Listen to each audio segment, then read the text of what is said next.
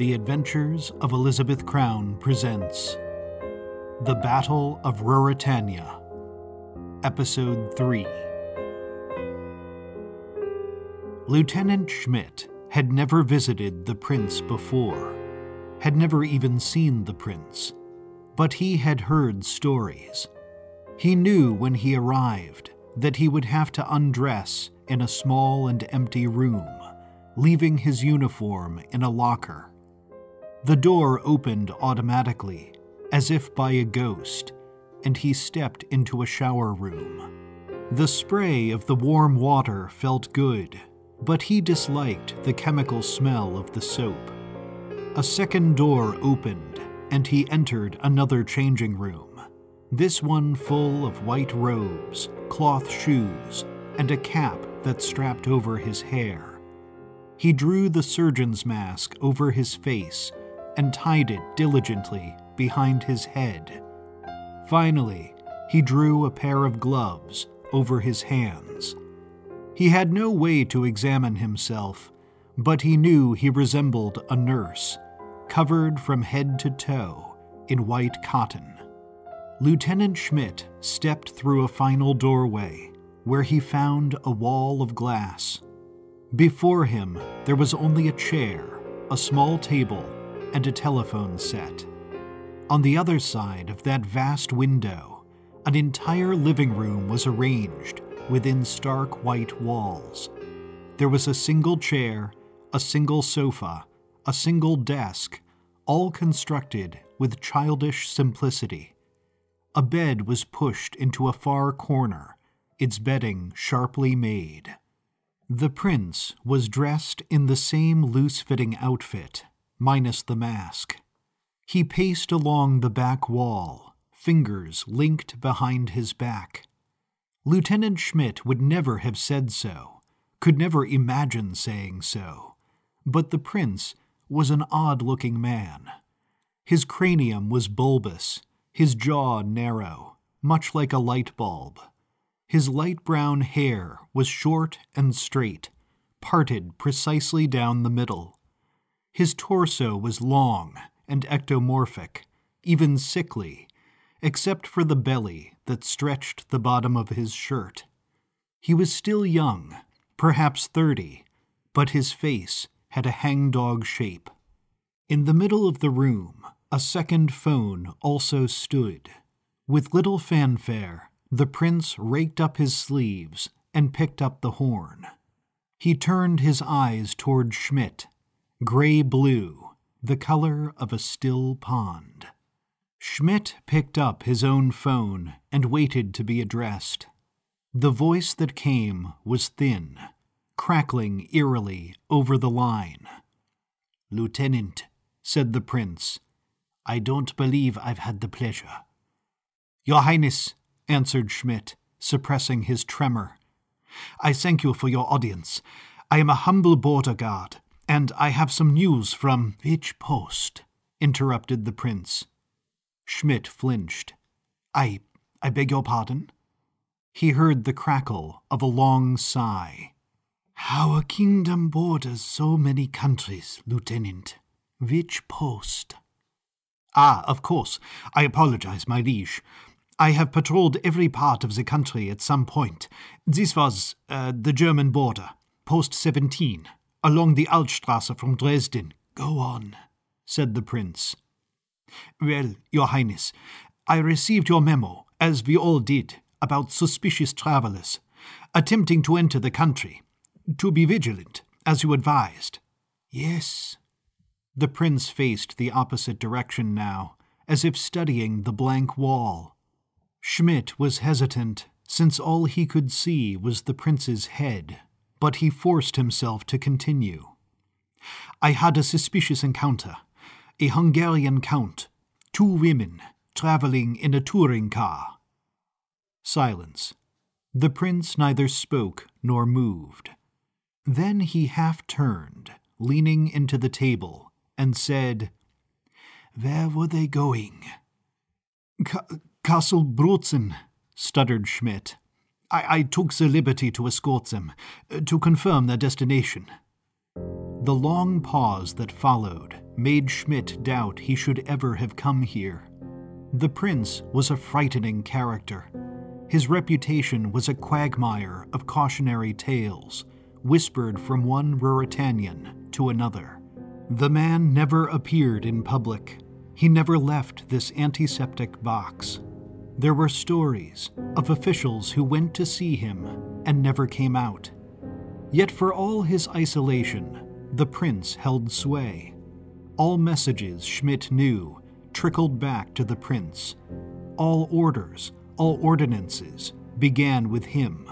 Here, inside this room, all of Ruritania's governance took place. What business did Schmidt have in the presence of royalty? He was an ardent follower of rules. He never drank, never gambled, and he admonished the men who did so. Yet somehow, this was different. He loved the posters on the train station, with their dark backgrounds and bloodshot eyes, gazing malevolently over the silhouette of a castle. At the bottom, in bright gold letters, was the policeman's motto: "See something? Say something." "My liege," said Schmidt, before he could stop himself. "My name is Lieutenant Heinrich Schmidt. I have served in the gendarme for 3 years.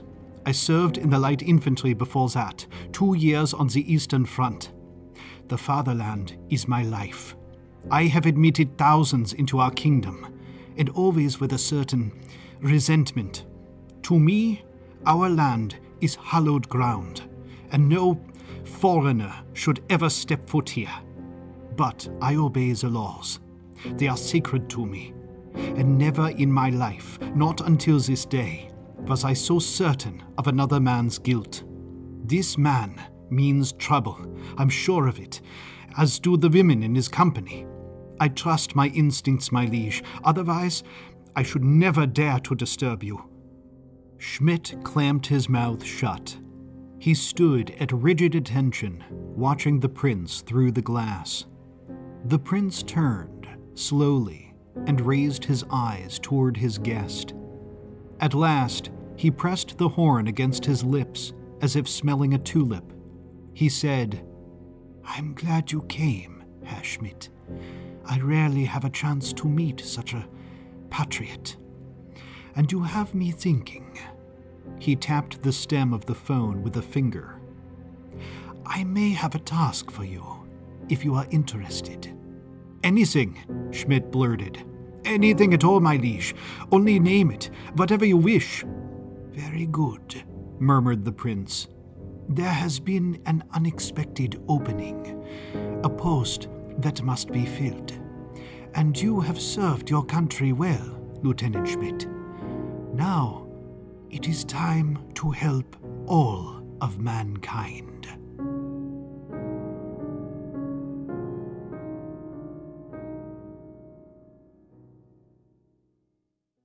A wagon emerged from the fog like a ghost, guided by a single dangling oil lamp. 2 draft horses grunted, breath bursting from their nostrils. The wagon clanked and squealed until it halted before the gates of Castle Brutzen. Elizabeth stood in the wet grass, sipping a cup of coffee. She watched the 2 figures climb out of their seats. One man was heavy-set and hunched over, his face hidden by the brim of a Tyrolean hat. The second was tall and trim, covered in a thick leather duster. He wore a tweed newsboy cap, and he wiped the moisture from his lenses.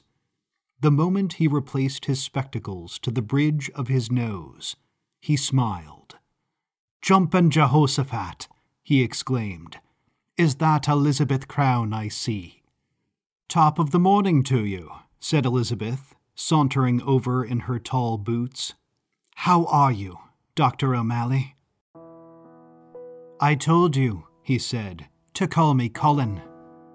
They shook hands for only an instant before the professor pulled Elizabeth into a warm embrace. He grasped her shoulders and looked into her eyes. "My stars, you look well, Elizabeth. You just haven't seen me in a while, said Elizabeth, taking his arm. I always look well. Within minutes, O'Malley had stripped the coat from his shoulders and seated himself in the castle's great hall. A breakfast of bratwurst and eggs appeared before him, and O'Malley ate hungrily. Elizabeth sat across from him at the ornate wood table, studying her former teacher. He looked the same as ever, except for his graying hair, the lines radiating from his eyes. Had it really been 9 years? Was he really perched before her now, buttering a toasted biscuit? "How's Leicestershire these days?" said Elizabeth. "Same as ever," O'Malley returned. "The only thing that ever changes is what arrives in the mails." "And how's Lexi?" O'Malley patted his lips with a napkin, concealing an impish grin. "Right fine. Sweet as pudding, and I'll send her your regards." "How was the trip?" "Long," said O'Malley, "and I can't recommend crossing 3 borders with 60 kilos of contraband. But I'm happy to report that customs agents are as open to bribes as ever." Contraband. It was a funny word to use. Elizabeth still wasn't sure what this contraband was, but she assumed it was some kind of weapon. Who knew how far O'Malley had traveled on that rickety wagon? To a passerby, the wagon appeared to carry only a large mound of hay, covered over with a canvas tarpaulin. The driver, seated next to O'Malley for so many miles, likely had no idea what was hidden in that straw. The danger had been quite real. One curious policeman, one thorough search, could have landed O'Malley in the clink, or worse. "How are you enjoying your visit?" O'Malley said, pushing away the empty plate. "Well, the Baron has peculiar taste in decoration, but aside from that, it's been lovely." O'Malley chuckled. "That's Elizabeth Crown for you. Put her in the middle of a tyrannous nation, surround her with spies and deadly intrigue, and all she can worry herself about is the colour of the carpets. Maud must be rubbing off on me." O'Malley took a long breath, scrutinizing his old student. "I have so dearly missed you, Elizabeth." Elizabeth looked down at her folded hands. "The feeling's mutual, Colin." With that, Elizabeth heard the clack of footsteps on the stone floor, and Sandor stepped into the hall. He wore a satin house robe, and his hair was slick from showering. His hands were pocketed, but he held a paper tube under his elbow. "O'Malley," he said, "welcome to Ruritania." "Sandor," O'Malley answered flatly. "Good to see you." Elizabeth gritted her teeth. Of all the events she had dreaded in her life, this reunion was near the top of the list. She had no idea whether the two men had interacted since Spain, and she hadn't willed herself to ask.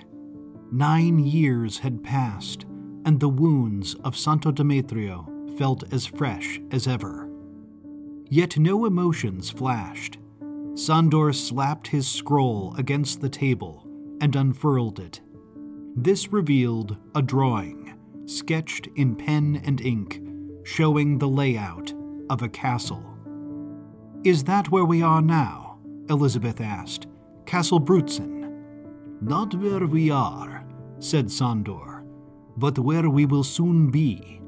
It is in this castle that Prince Mikhail has constructed his secret laboratory." All three leaned over the scroll. The drawing wasn't a professional schematic, but it was drafted with skill. Each room was clearly marked: the kitchen, the great hall, the towers and bedrooms, all depicted to scale. "If I were building a lab," said O'Malley, "and money was no object, I should desire as much space as possible." "Agreed," said Sandor. "The basement," said Elizabeth. Look at the size of it. And no windows, of course, which makes it hard for peeping Toms. We know for a fact that this is the place." "We have it on good authority," said Sandor. "And the castle has a notorious past." "Riveting folklore, I'm sure," said O'Malley. "But how well guarded is this castle? What do we know of its defenses?" "Minimal," said Sandor. "The gate is closed at night. The drawbridge is raised, but the moat is shallow, especially beneath the eastern wall. There are watchmen on the tallest tower, some sentries. That is all." "That's all we know," sniffed O'Malley. "But surely the best guards are the ones no one sees." "Well then, we'll just have to find out when we get there," said Elizabeth, sinking into her chair. Sandor and O'Malley traded glances. This was an unlikely exchange, and Elizabeth didn't like it. "Oh, come now," she said. "You weren't going to leave me behind, were you, after coming all this way? For goodness sake, Sandor, I haven't scaled a wall in ages." O'Malley pressed his palms together. "The fewer who go, the safer it will be. I'm sure the Count of Venkovar agrees with me." Sandor stiffened at the sound of his noble title, but he let it pass. "I do, and Sir Shanley has said so as well." Elizabeth frowned. "I see. I suppose it'll be the two of you then, one to examine the lab, the other to cover him." The two men looked at each other. "If that's what Teddy thinks, I'm up for it," said O'Malley. "After some shut-eye, of course.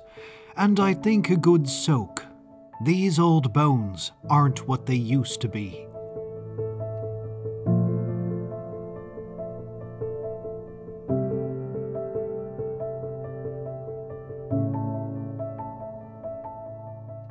You've been listening to The Battle of Ruritania, Episode 3, written and performed by Robert Eisenberg. The Adventures of Elizabeth Crown are produced by Airmail Media in beautiful Providence, Rhode Island. Music provided and licensed by audioblocks.com. To learn more about the exciting field of uncanology, visit elizabethcrown.net.